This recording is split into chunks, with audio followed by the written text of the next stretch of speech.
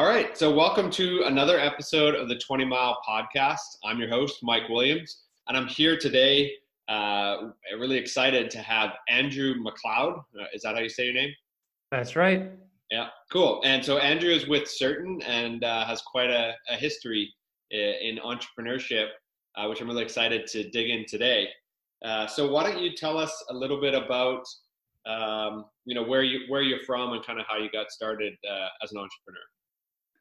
Well, thanks for having me, Mike. Where I'm from is actually, it's kind of a funny story because people ask me where I'm from, and I'm from everywhere and nowhere all at the same time. So long story short, I was born in Nova Scotia, Canada, Halifax, Nova Scotia, Canada. I've lived in Toronto, Ontario, London, England. I did my undergraduate degree in Nova Scotia. I've lived in New York. I've lived in Central America. I've lived in Asia. I did my master's in Australia, and now I live in Victoria, British Columbia. So I like to say that I'm from Victoria, British Columbia because that's where home is for me. But really, I'm from everywhere. Yeah, that's awesome. That's really cool. I've only been in Victoria my whole life, so I can't relate to all of that, but that's really awesome to hear. You mentioned school. What did you take in school? I did a bachelor's in business, or a bachelor in beer drinking and rugby, and a master's in international business and law, or a master's in drinking and surfing, depending on who you talk to. Yeah, that sounds like a great set of experience. Probably fairly similar to your entrepreneurial journey in some ways too. And so maybe I'll let you explain what Certain is and what your role is at Certain. Sure. So at Certain, my role is I'm in charge of product and marketing here. And basically what we do, or what we set out to do, was to help businesses make decisions about their people painlessly by building and managing the largest risk-relevant network in the world. And what that means is we enable our clients to do background checks on their employees, or maybe their tenants, or maybe they're looking to lend money to someone. We allow them to get all of the risk-relevant information that they might need instantly. So it's at the tip of their fingers. Awesome. Seems pretty relevant to a lot of different spaces today, I'm sure, which we'll probably get into. When you're not working, sorry, what was your role? Did you say what your role is at? Because you've got a unique position. Yeah, so I'm the C3O. So there's three of us. So three of us, myself and my two best friends, started the company at the end of 2016, and we wanted to make sure that we were always unified and that we were doing things as a group. We didn't want to have a CEO or someone who was the boss. We wanted to make sure we were always on the same page, and that's where the CEO or C3O was born. We just flipped the E. Yeah, interesting. I definitely want to ask you a little bit more about that and some of the challenges maybe. So when you're not C3O or in the offices of Certain, what are you doing? What do you get up to? Any kind of organized sport or activity I'm involved in, but I think I'm most well known for surfing and snowboarding. I mean, I am on the waves every possible free minute I get. Excuse me. Which is less than I'd like these days, but it's my happy place. It's where I can disconnect. Yeah, definitely on the island is a good place to do that. The problem is there's a lot of other people trying to do those things. So you do get up to the mountain, it's pretty packed. And yeah. And then Tofino was blocked recently, wasn't it? You couldn't even get through. Well, I was in Port Renfrew this weekend surfing, and the roads were closed. I had to drive through a river, and it was wild. Yeah, you got to be really dedicated. You got to want it. Yeah, seriously. I mean, we're crazy up here. We surf in the middle of winter in Canada. It's not we're not a normal bunch. That's true. What do you consider your superpower? Oh, well, actually, I mean, I had this discussion the other day, and my wife put it best. She said that I'm really good at convincing people to do things that they probably shouldn't do. And that seems like a superpower and like a force for evil. But the way she put it was that I am good at rallying people around a cause or an idea. And, maybe it's not the most well thought out plan, but I can get people on board and somehow make it successful. Yeah, no, and it is a superpower that could kind of go either way, because there are super villains. But as far as entrepreneurship, it just sounds like a really strong leadership quality, which can be a good thing. You can basically manipulate people, for lack of a better word, to do some awesome things. And if you want them to do the things you want to do to grow your company, that's a pretty good skill to have. Yeah. And I mean, I want to make it enjoyable, you know, like I want to better everybody. And I think my passion for bettering people and bettering the business is something that, you know, gets people on board without maybe having thought about it. Yeah, so true. And a lot of times in entrepreneurship, we don't want to think too much. We kind of want to act and see what comes of it. So before we kind of get into your story, you and we didn't actually really meet at MetaBridge. We went head to head in a pitch competition, which you won. So kind of interesting, you know, your skill set was certainly on display that day on the stage. I think you were really convincing the voters as well as the potential investors or the sharks to you know, take interest in what you were pitching at the time, because I'll let you explain that in the story. But interesting way for us to kind of meet. Yeah. Well, that was a really good event. There were some really amazing companies. I saw what nobody else didn't, which was interacting with the judges. So when I sat next to the judges in the middle of the pitch, I think it threw everybody off. Yeah, exactly. I remember when I went up and I was ready. I was scripted. I'm like, I got this memorized. And right away, somebody threw out some information about the company to me. And I was like, oh, you're throwing me off. I only have 5 minutes, and kind of threw me off. But I think that's so, if you just go out there and just kind of be yourself and engage with the investors, which is the way it should be, it seemed to work in your favor. So. Definitely. And when it comes to pitches, I'm the guy that doesn't prepare, just shows up, and then it comes out of my mouth. And in that case, it was, I think that the way to not get asked the hardest questions is to be right on the level with the judges. And I think when I sat down, they were like, yeah, I don't know what we're going to ask this guy. He's either overconfident or crazy. You've turned the tables on them. Yeah. So tell me a little bit about your story. You know, we've talked a little bit about it, but, you know, I'm not sure where your entrepreneurial journey kind of started, and maybe you could talk a little bit about how it's led you to where you are. Well, if you talk to my mom, my entrepreneurial journey started at the age of 5 when I decided that I wanted to start a paintball field. You know, this is before any rational person would ever want let their kid have a paintball gun, which I didn't have. I was just convinced that laser tag wasn't tough enough for a 5-year-old. So I, you know, wanted to get into something a little crazier. I never got my paintball field, but I definitely developed my passion for entrepreneurship. My first real job was a ski and snowboard instructor at a hill in Ontario called Beaver Valley. And then after that, I started my own landscaping business and made more money than most of my friends in a summer, and started to realize that entrepreneurship was kind of the path. And it snowballed from there. When I was in university, I started a classified site, which I sold in my undergrad. So I think it was 2006, 2007 that I ended up selling that. And then I got into real estate. So I went from the poorest kid at Acadia to selling my business and buying the nicest house in Wolfville at the time, and renting it to all of my friends. So, you know, it was one of those things that I was always seeing these broken processes, and I was able to fix them. So I've barely ever had a real job. It's always been, you know, starting something and the entrepreneurial journey. It's the most exciting thing in the world to me. Yeah, and it's interesting because sometimes we talk to entrepreneurs and they haven't had that. So you sound like you've kind of been a natural from a very young age. This has really appealed to you, and something that's kind of taken you versus you kind of, or you've pursued it, like you really wanted this, versus sometimes people kind of stumble into it. Yeah, I'd say I'm one of the few entrepreneurs that didn't really spend a lot of time sinking their teeth into something that wasn't entrepreneurial. I say it's because I'm chronically unemployable, and others say it's just ADHD. But it's something that I've always felt that was what I wanted to do, was entrepreneurship. I mean, I come from a family that was not traditionally very entrepreneurial. I mean, my dad worked for the Royal Bank of Canada, or one of its predecessors, for 30 years.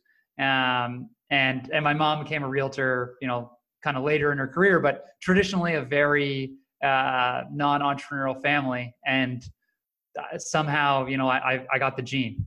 Yeah, that's funny. Maybe it skips a generation. You should look further back, maybe.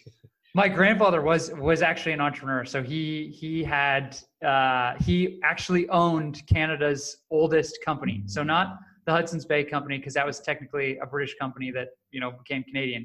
It was Canada's first Canadian corporation, which is cool. Really, that's pretty yeah. cool. Yeah. So what do your parents think about you being an entrepreneur? Maybe they're a little more comfortable now as you've got a little further on, but when you kind of started out. Well, when I started out, my dad thought I was a drug dealer, because he knew that he wasn't giving me money, and somehow I was driving, new cars and trying to buy houses and, all this kind of stuff. So it was definitely, it was definitely a funny dynamic where my mom was, very much like, yay, whatever you do, go for it. And my dad's like, how is this? I don't understand. Like, I work for a bank. These numbers do not compute. You're supposed to be net losing money in university, and somehow you're talking about buying houses, and you bought a Dodge Nitro, which makes no sense. I don't know why I bought a brand new Dodge Nitro. It made no. I'm sorry, Chrysler, but buying a Dodge Nitro when you're, I don't know. I think I was like 20 or maybe 20. I don't even know what a Dodge Nitro would look like. Oh, it's not very handsome, but it did have 4-wheel drive, and it was an SUV, and it was black, and Okay. and I probably my fascination with used cars and cars of all types started when I went into that dealership, and I walked in, looking for a basic car, and this guy sold me a brand new SUV. Oh man, you should have hired that guy for your sales team. Should have. I should find him. I got to go to Dartmouth, Nova Scotia. And maybe you'll listen to the podcast. Yeah, hopefully. Cool. And so, one of the things that I say quite often is like, I don't want to go back and get a master's, because I think that I'll just overanalyze everything. Like, I won't be I'll lose my edge and be a little too educated and be like, oh, I looked at this opportunity. It's risky. We shouldn't do it. Versus I think what entrepreneurs do is like, yeah, it looks risky, but I don't have all of the information. Let's just try it. And then you start doing it. So you went back and you've done a master's. Do you feel like that's an advantage, disadvantage? Would you do it again? I would definitely do it again, but I think that I went to school for a different reason than most people went to school. I went to school because I really wanted to spend some time in Australia. I had a bunch of friends that had gone there. And then one day, one of my old professors from Acadia said, hey, you should do a master's at the University of Sydney. They've got a combined degree in international business and law. And at the time, I had one of my only jobs ever, and I was working for an ad agency in Toronto. And I had gained about 40 pounds. I looked terrible. I was wildly unhealthy. I didn't like Toronto. I wasn't surfing. It wasn't a good time in my life, and I had kind of lost that entrepreneurial spark. I had sold one of my businesses and decided that I wanted to be like Mad Men in Toronto. But it didn't really work out. So I wanted this new experience, and somebody convinced the University of Sydney to let me in. And a couple months later, I was on a plane to Sydney. Huh. So you feel like you're putting that to work quite often in your role, what you gained from that degree, or is it more about the surfing and drinking that you? I would say that my grandmother used to say there's only one thing that nobody can take away from you, and that's your education. They can take your money, they can take your house, they can take your family, but they can't take your education. So I've always had a really big passion for learning, and knock on wood, fortunately, I've always been pretty good at school. So I took a lot out of it in kind of the general sense. It's more practice. It's you're writing, you're thinking analytically, you're doing a lot of stuff that helps improve you. Not necessarily, am I going to flip back through my old textbook or, get a practical learning. But it did build a lot of really great foundations. So one of the things, in studying law in school is now I know what books to read. And I know, what standard form contracts to use or how to use them and how to actually analyze that information. I don't think it made me, it definitely didn't make me more adverse to risk. I would say it allowed me to build frameworks so that I could be a little bit smarter about risk. But genetically, or from my background, risk isn't something that I'm afraid of. I've learned to calculate it better. Awesome. Yeah, no, that's super cool. I mean, I definitely think of like the legal side of things. Like when I'm reading legalese, I'm like, I don't know what this says, right? So I think that's certainly an advantage. And like you said, more learning, more schooling is never a bad thing, and no one can take it away from you. I guess for me, I'm thinking that it's going to take away this, like, I'm too educated to take these risks because I'm not a risk taker inherently, right? But it sounds like it's kind of naturally for you, naturally comes to you. Yeah, definitely. And I think it also depends on your life experience. Mm-hmm. I would say, I went back to school at a relatively young age, and I was stuck. I was in a place where I was unhealthy. I wasn't overly happy. I always joke when people say, why did you live in Toronto? I lived in Toronto to find my wife. I stayed there until she was comfortable enough that when I said, hey, I'm moving to Australia to do a master's, will you come with me? That she would say yes. And so that's the real story. Exactly. So, I did my time, and we're still happily married to this day. So there was a reason why I was there, and, I would definitely do it again for the surfing and the drinking. And the thing that most people don't realize about a master's degree, especially if you're doing it full time or pretty much full time, work is so much harder than school. Like school is a piece of cake compared to at least the work that I've done over time. And I found that going into my master's and going through my master's is I had a lot of friends that would be stressed about tests or assignments, or, there's too much work coming out of this program. Where I had been an entrepreneur, there is no such thing as too much work. And there are so many hours in a day, and the law of diminishing returns. When you're not employing people aren't, relying on you. If I get an A or a D, am I going to be a little bit more stressed about it? Yeah, but there's no one's going to get laid off. Right. I'm not going to end up in the newspaper for something bad. It was relaxing. It was like a year-long vacation. No, that's funny. Well, not many people probably have that same experience when they've been an entrepreneur, because if you become an entrepreneur and you're successful, you probably just go on and continue to work there. I guess there are some people that go back and get an MBA, but I don't look at school as an easy thing. It's more of a chore for me. But kind of backing up maybe to the middle of your story, but can you tell us about the founding of Certain, and you can decide where you want to begin that, at the previous company or in the middle, whatever you can talk about, but the story of how Certain came to be. Yeah. So I think it kind of goes back to, a position of being unhappy or feeling a little bit stuck. At my last company, which I helped start with, I had two partners there, and Owen and Evan, my two best friends, also worked there. It was a pretty stressful time for me. I wasn't happy. I was feeling stuck. I had kind of reached the top in my mind, where I could be in that company. And I didn't set myself up for holistic success. I was really focused on work all the time. I wasn't surfing as much. I wasn't doing all of the things that you need to be, truly there. And one day I boiled over, by myself. I just felt sick to my stomach. I didn't feel well.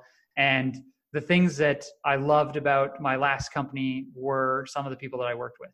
And so, on that day, myself and my two best friends, we decided, hey, we've got to do something together. We've got to do something amazing. And we had seen that there was this problem with getting information about people. So we decided that we wanted to build a people data company. And funny enough, we thought that we wanted to have an insurance company. And this funny thing about, being an entrepreneur, myself as an entrepreneur, my two business partners, both fantastic entrepreneurs, and we like to sell things before we build them. So what we did is we went out to 100 companies and we said, hey, will you buy our insurance product? And 90 of the 100 said no chance. But they all asked, how are you able to underwrite this insurance? And it was all because we were able to find out we were able to find information about people that allowed us to make better decisions faster. And everybody wanted to buy that. So that was kind of the pivot into how Certain, as you see it today, was born. Yeah, and that sort of speaks to I don't know how much product management you've done in your career, but it's kind of that, let's go out and see what the stakeholders, and a big one being the customers, what do they want? And we're going to pitch them this, and then the feedback that they give you listen to, and that shapes the product and also shapes the company. Most definitely. I mean, product management is the most important thing in the world. There's too many companies that are out looking for money or building a product before they've ever found product market fit. And I mean, we pivoted a number of times, but we always made sure that our guesses and our bets were educated before we jumped in with 2 feet. Right. So can you talk a little bit about those pivots, specifically what they were and the story? Yeah. Well, so we started off as an insurance company, and then we realized that the cost to make an insurance company was somewhere between $5 and $10 million before we made our first dollar. And as three unemployed gentlemen in their early 30s, we thought maybe not such a good idea to spend $5 or $10 million on an insurance company just yet when everyone wants to buy our people data. So we launched our tenant screening product, and at first we did a couple of interesting things that. Maybe we got a little bit too much information on people to start. And so, we had to pivot, and we had to decide, okay, there are 3 main areas that we want to look at when it comes to people and how we're evaluating them. And really the goal should not be to eliminate good people from the process. In fact, we want to make sure that when we're doing tenant screening, that we're approving more applicants than, say, a credit score would. And we're approving better applicants. So, how do we make that pool bigger with people that, might not have the same length of tenancy experience? So, students, new grads, people who are new to the country. And at the same time, how do we make sure that these people are really great? Because, new immigrants, students, there are a lot of really, really good ones. Mm-hmm. And those are the people that have the hardest time trying to find an apartment. So once we started taking that approach, we were able to kind of turn away from the here's everything about somebody and say, okay, here's everything that's going to be risk relevant about this person. And, here are the reasons in simple terms, why they would be good or why there might be a potential issue. Yeah. So do you give a score and say, take this person and not this person, or more just like a profile of, almost like a risk profile of, hey, here's some of the things that we know, here's some of the holes. I don't know if there's a score or a yes, no. But. So we don't give a yes, no, but typically what we'll do is we'll give a score kind of like on a report card or, on a test, it'll be a score out of 100. Mm-hmm. So in property management, we still do the score out of 100. And this compares all of the different factors. The interesting thing about the score, and one of the reasons why we still have it today in property management, is that in property management, they have heavily relied on just a credit score by itself for the longest time. So if you had a score of less than, say, 700 or less than 600, you wouldn't be able to qualify for certain types of apartments. And so that meant that there was, basically discrimination against people that didn't have the same type of credit. They may be excellent at paying their bills. They may have paid bills in, Australia or England or Antarctica or wherever they came from, but in Canada, they didn't have any credit history. So we had to figure out a way to build a score that would actually improve the chances that a good candidate from somewhere else, or that for some reason didn't have great credit, could still have access to the apartment that they could deserve and that they could afford. So it still exists today. In human resources, it's a little bit different because that's one of the areas that we pivoted into. maybe not pivoted, but branched into, because we still do the tenant screening side of things. Most of that is actually done through, we power the tenant screening for a lot of the biggest software providers in property management. But on the human resources side, it's basically, we're going to give you a list of things that you might want to review, because some of the things that we look at might be subjective. You can't necessarily say that a DUI has an impact on your position as a customer support representative. It's something that you might want to review, but it's not necessarily something we can score to say, okay, take 20 points off. If you were a truck driver, a DUI might be take 100 points off. So it was hard to score, and also could be unfair for people that, might have something in their past that they've gotten beyond. Right. So there's kind of two different types of products that we offer, or reports that we offer. Right. So you're focused on the HR piece and the tenant screening. Yeah, really now more HR than tenant screening, because we've built this awesome little hamster wheel in tenant screening where our customers are the software providers that then provide our solution to their customers. Okay. So a lot of the big and small software providers in North America use Certain to power their credit reporting and their tenant screening. So when I say it's a hamster wheel, it grows at 15% month over month, and we don't have any salespeople working on it. It's all API driven, and it's the perfect product in the sense that, we built something amazing and everybody wants to use it, and we found really great channel partners to get it out to the market. And today, human resources is where our sales team focuses, our marketing team focuses, and that's because in human resources, especially since we got our agreement with the RCMP to be able to do criminal record checks faster than anybody in the country, that has been really, really important, because there's a massive pain point today in talent acquisition. It takes a week or more sometimes to be able to do a background check on someone, where our reports come back in a matter of minutes. So that's criminal record checks, credit history, employment verification, education verification. We can even do reference checks, and we make it really, really easy. And we provide really great support, where if you talk to anyone who's not using us right now, chances are they hate their background check provider. And we're going through that product management process of looking into whether this was a viable market. 100% of the 100 people we talked to said, we hate our background check provider, which was the most passionate response I've ever seen from any group of people ever. Yeah. So it's been our focus. And we brought on like 1,000 clients in the last year. So it's been crazy. Awesome. So how many people work at Certain right now? So right now we have 32 contractors and employees, most of which are based right here in Victoria, British Columbia. Cool. And looking to hire and grow? Always hiring.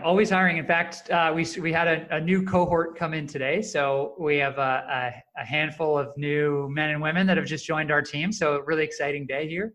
Awesome. That's great. Great to hear. And did you take funding? Did you raise money for this, or was it bootstrapped? Yeah. So we originally raised about 1.8 million Canadian. And then we are about to announce the closing of another financing, which I can't give the details of, but I can let you know that it's super exciting. It came at the perfect time. In October, we announced that we were profitable. And in December, we ended up signing a term sheet with a really incredible investor. And I'm just waiting for the green light to tell the world. That's awesome. That's great to hear. Congrats on that. Thanks. Yeah, I'm excited to hear more, which will come maybe in a good time with the podcast as well, and really get you out there in the news. But I assume that you've been going for how long now? I guess about 3 years. Okay, so over those 3 years, like a lot of what you've shared has been pretty positive and all the good things that have happened. Where have the challenges been? Are the three founders, are any of them technical? Not overly. So, I mean, I'm arguably the most technical of the three of us, which means I know how to use a microphone and a computer. But The only guy that could do the podcast today. yeah, exactly. But no, the three of us aren't technical. So, we have the three of us who came up with the idea originally. We actually have 6 co-founders, which is Okay. slightly more than most companies have. So, myself, Owen, and Evan started the company, and then we brought on 3 of the smartest guys I've ever met. And so Will, Kurt, and Dan are our 3 technical co-founders. Okay. And these guys are, guys that have masters in computer science and machine learning, that we're doing data science on, in space. Some really, really bright young guys who were passionate about our idea. And so that kind of filled the technical gap for us. Right. And so along the way, like, because I hear quite often that, there's a couple founders and they're non-technical and they're always looking for that like technical co-founder. Some of them just don't exist, or they're already making great money somewhere else. But were there any big challenges in starting this thing, or with like hiring? You must have come across some pretty, some big hurdles along the way. Yeah, definitely. I mean, finding technical co-founders, I feel like we got really, really lucky. We're in the right place. Right. Superpower, right? I'd like to say I did, but the truth is that our mutual friend, a guy named Richard Egley from the Alacrity Foundation here in Victoria, he and I were working on I had a Mercedes Sprinter and I was camperizing it. So he was helping me wire it. And we were friends actually from Metabridge, but we had kept in touch, and he said to me, "How come you don't move to Victoria?" And I looked at him like, "Because there's no talent, no money in Victoria. I'd be here in a heartbeat, but who would I hire? And how would I get funding? And does Victoria even have a tech scene?" And so he basically said, to the no talent, no money, you want to bet. And so I took the bet and I lost miserably, but also won in spades. So 2 days later, we were in Victoria, myself and one of my co-founders, Owen, were in Victoria, sitting across the table with 2 of the 3 technical co-founders. We left that meeting. And it was like, these are the guys. We just, we have to figure out how we can rally these troops. And the third guy is an old surf buddy of mine, known each other for a decade. He was an easier sell. And he was in Victoria as well. So, we convinced these guys to join us. And I swear, within 10 minutes of that first meeting, Owen's wife had a job at BC Ferries and was already moving to Victoria. And I had to try and break it to my wife, who is very happy that we live here now, but was not so excited when I told her, "Hey, we're moving to the island." At that time we had moved 10 times in 8 years or 7 years, and she was like, "I'm not moving again." Well, hopefully this is home for a while for you, and you can kind of settle in.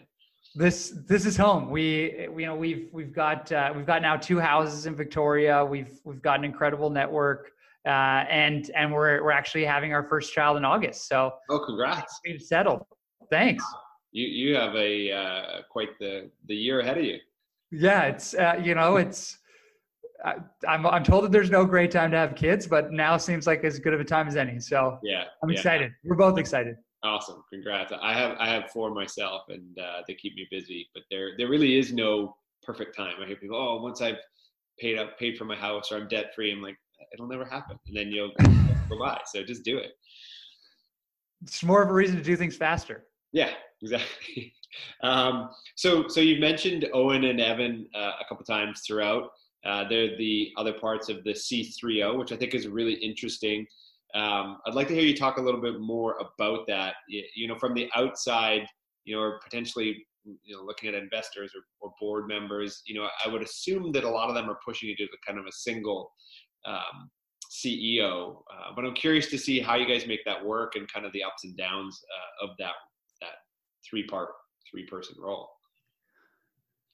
At first, we had a lot of investors, a lot of potential board members say, we don't like this structure. We don't think it sends the right message. You'd have to be a very strong team to tackle this. And this is usually, I dealt with most of our fundraising, and I would just say, meet the other two guys, see how we interact, spend some time with us. And if you still think that, then we'll consider it.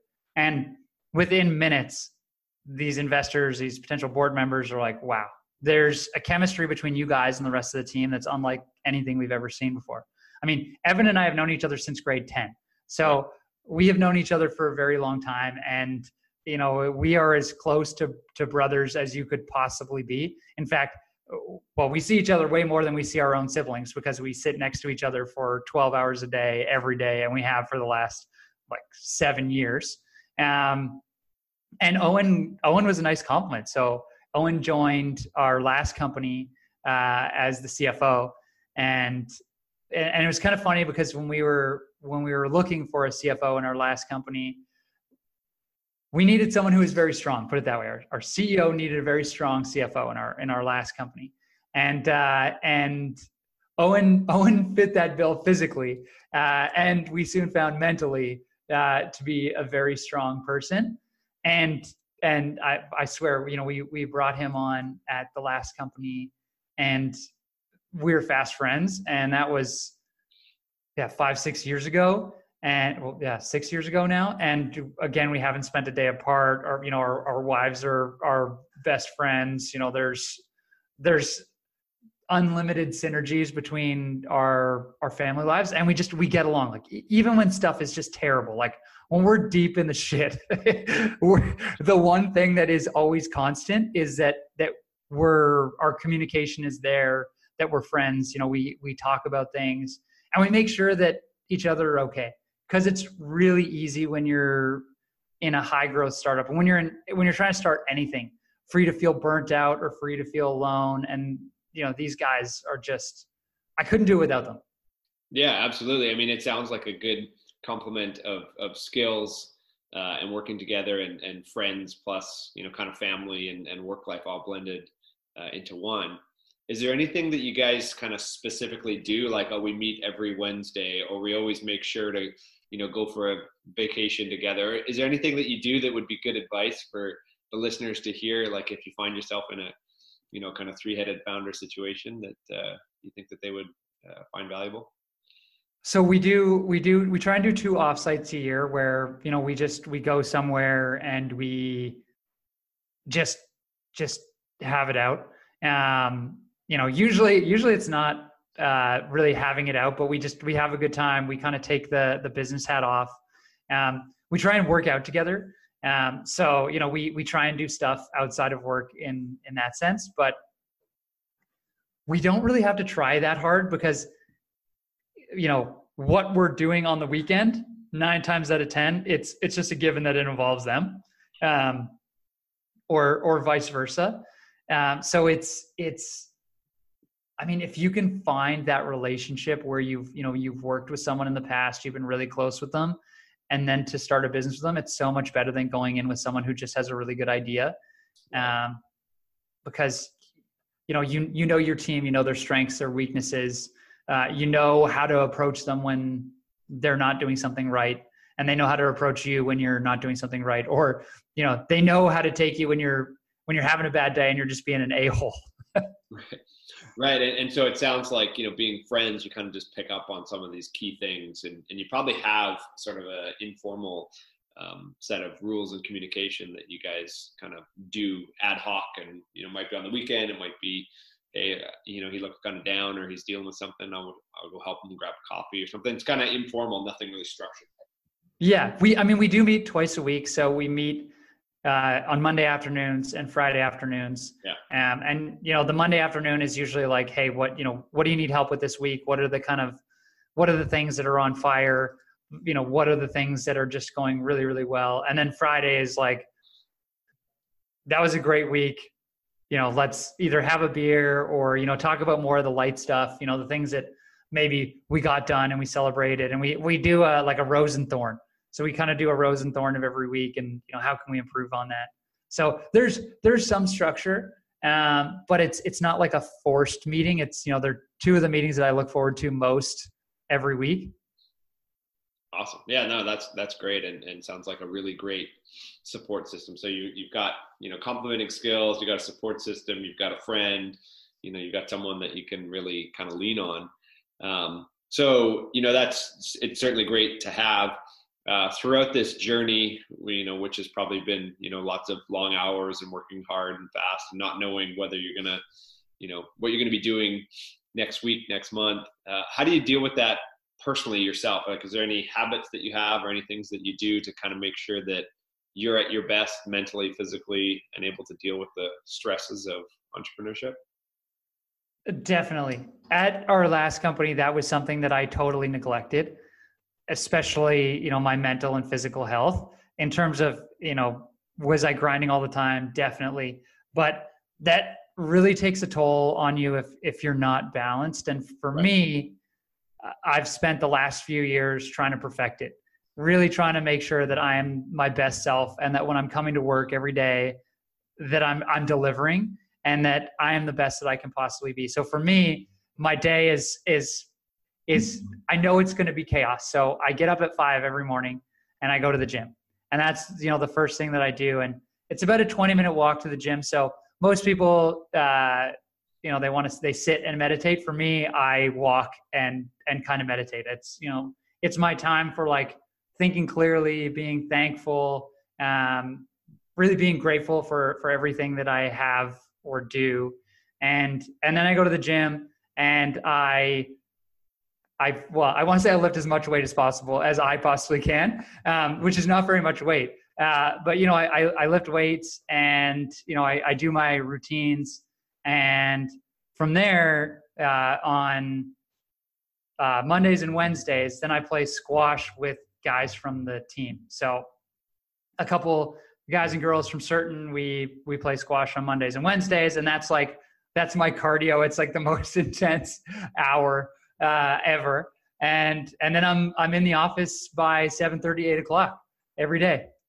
Yeah, no, that sounds like a great routine. And, throughout the podcast, your energy just comes through, right? And you've just got this smile. So it feels very genuine that you've done a good job to manage yourself and you really are just enjoying this journey along the way. Oh, you have to. I mean, burnout is a real thing. And in every company that I've ever had, that's what caused me to hit my wall is that, up here was not where it needed to be. My brain was not in the right place. I was looking at other things that I didn't need to be looking at. There wasn't clarity. I wasn't feeling great. And that was reflected in the quality of work that I was doing and in my ability to perform my superpower. And so, all that's changed. And now that I live in Victoria, when I lived in Vancouver, I used to have to travel. Usually I'd come to Victoria every weekend, or the greater Victoria area, and to go surfing, or I'd go down to West Fort Washington, or I'd fly somewhere. And now I can surf every weekend. And, if I'm having a really bad day, which I think it's only ever happened once in the entirety of Certain, I can go and I can surf. And that's like I'm disconnected because surfing here is you drive an hour and a half into the woods where you have no signal. There's very little chance of rescue if anything bad happens. And, you go do your favorite thing where you can't be disturbed. And then you come back. And for me, I come back completely clear. Yeah. And I think that's so important because, we get in this routine of coming to work every day and I got to go to work and I got to perform. Part of that performance is potentially just don't be there and do something completely different and somewhere else that maybe an idea pops in and maybe not. You just come back the next day, hopefully more refreshed. And I think that, we need to be a little more proactive about allowing those things to happen as entrepreneurs. It's the most important thing. I mean, if you're starting to feel burnout, the worst thing you can do is just, plow out another 8 meetings in a day or just, add more stress. Mental health is super important when you're trying to perform at an elite level, when you're trying to grow a business. To take a half day or a whole day to go and do something that is going to make you feel better is super important. And just knowing that you have the ability to do that in your back pocket is really important. And, right. whether it's me or our newest employee, they know, if they're not able to perform up here and they know they have a solution to fix it, that's legal and appropriate, then they should take a day, and they should go do it, because they're going to come back twice as effective as they would if they had just stuck around. Right, absolutely, and that's good advice for entrepreneurs and employees and anyone in general. So appreciate you sharing that. You mentioned squash, which made me think when I was at your office, there's a game there that you invented, and I think it'd be great for you just for fun to explain what that game is, and maybe that talks a little bit about the culture at Certain and what it's like to be there. Well, the game is slapball, otherwise known as the beautiful game. And we didn't steal that from soccer at all. And basically it's really symbolic here at Certain, because when we first started, we had an office that had a ping pong table. It was a shared office space, had a ping pong table, and we would play ping pong, get the stress out. And then eventually, compliance regulations forced us to have our own office. And we couldn't afford an office that had a ping pong table. We had a small office above a local coffee shop, fun memories. And all we had was this weird shaped boardroom table. And so we moved in the new office, and everyone was excited that we had a new office, but they were kind of upset that, we couldn't play ping pong and there wasn't really activities. And so I said to the guys, listen, guys, you don't need ping pong to have fun. We're going to have our own game. And they're like, oh, okay, whatever. So I grabbed 2 Amazon paper boxes, put them on either side of the table to make a net, and then put a tube of tennis balls in the middle, and took one of the tennis balls out, and I said, who wants to play? And it's literally ping pong with a tennis ball. And what is classically Certain about it is that we took this game that was made out of 2 paper boxes and a tube of tennis balls, and all of a sudden we had guys that were building like predictive algorithms around who is going to win. We had a complex scoring algorithm to determine, who won the week or the month or the year, who is the most improved player. And everything was like, as nerdy as you can possibly get. And this game, to this day, every lunch hour and after work, you've got diehards that are battling it out to make it to the top of the leaderboard for the week. That's awesome. And maybe that's another spin out company, but I do think it's, again, speaks to that superpower of yours, is to convince people like, hey, let's do this. And it's ping pong with tennis balls, but at Certain and with you there, it's so much more than that, right? Exactly. It's the most fun you can have with stuff that you probably have lying around. There's your commercial. Yeah, exactly.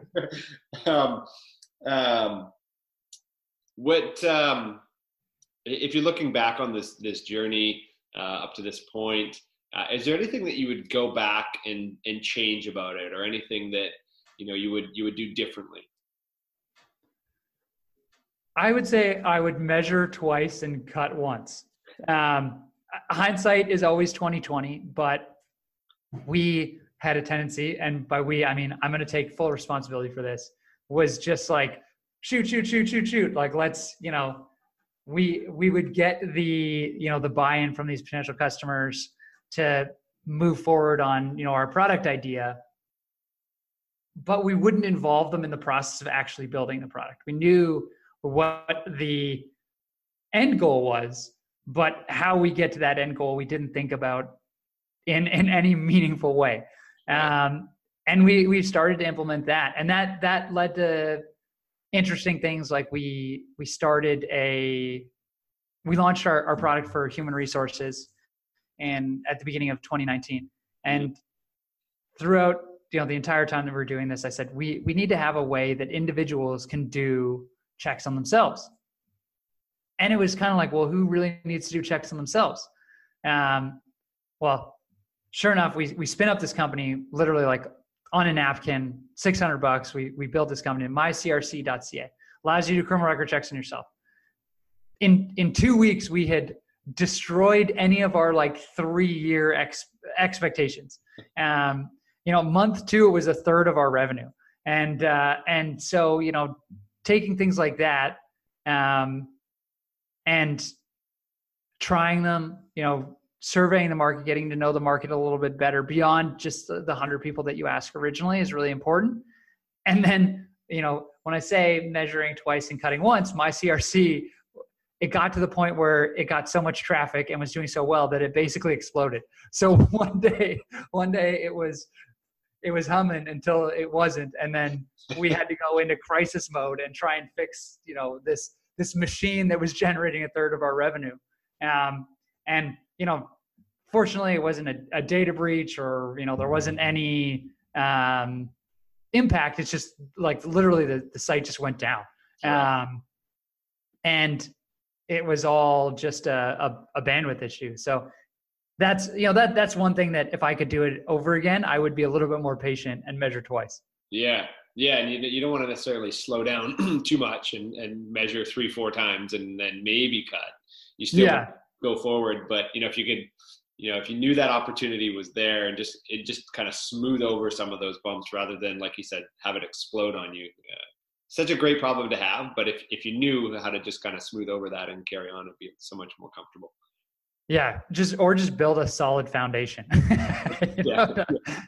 Not just, I can do this. I used to build websites in WordPress. This is fine. Yeah. And not necessarily the case. Yeah. Earlier on in the interview, you mentioned learning and books and stuff. Do you have any books that really stick out in your mind that you really enjoyed reading or one that you're kind of currently reading? So I would say that I am probably the worst reader. And this is coming from a guy that has spent way too much time in school. I am a terrible reader. I'd say my biggest flaw is that I don't read enough. And I actually don't read very well. I found out that I was an auditory learner at a young age and that I soak up everything that I hear. So I've been really big into audiobooks. Cool. And I mean, in terms of audiobooks, there are so many good ones.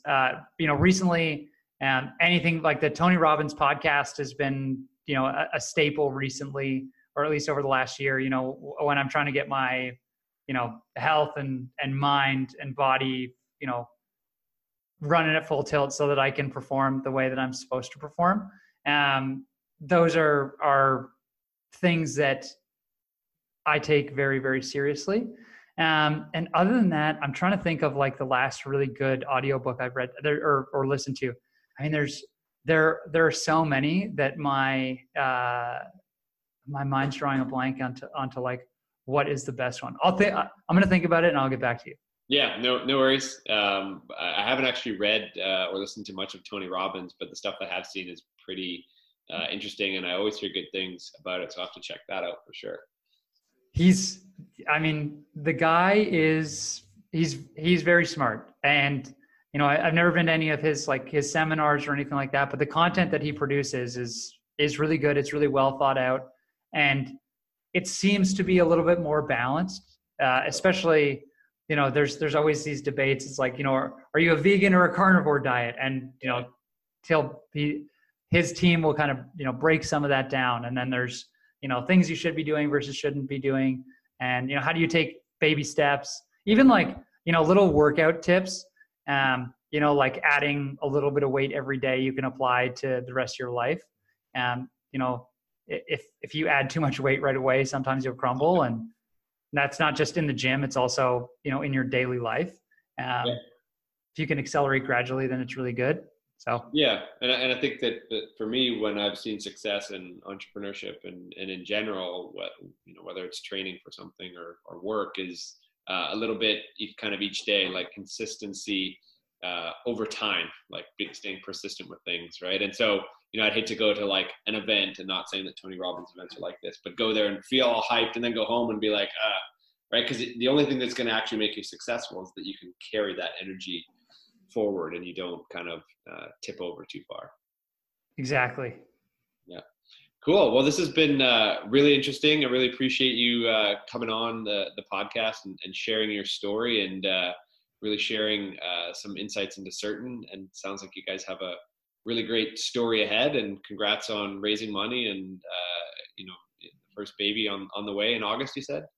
Yeah, in August. Yeah, congrats on that. You're in for Thank you. a very exciting time. So thank you for coming on and sharing on the podcast.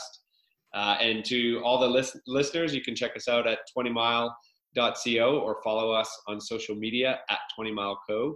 And if you like this podcast, share it with one person. And until then, keep on marching. Thanks.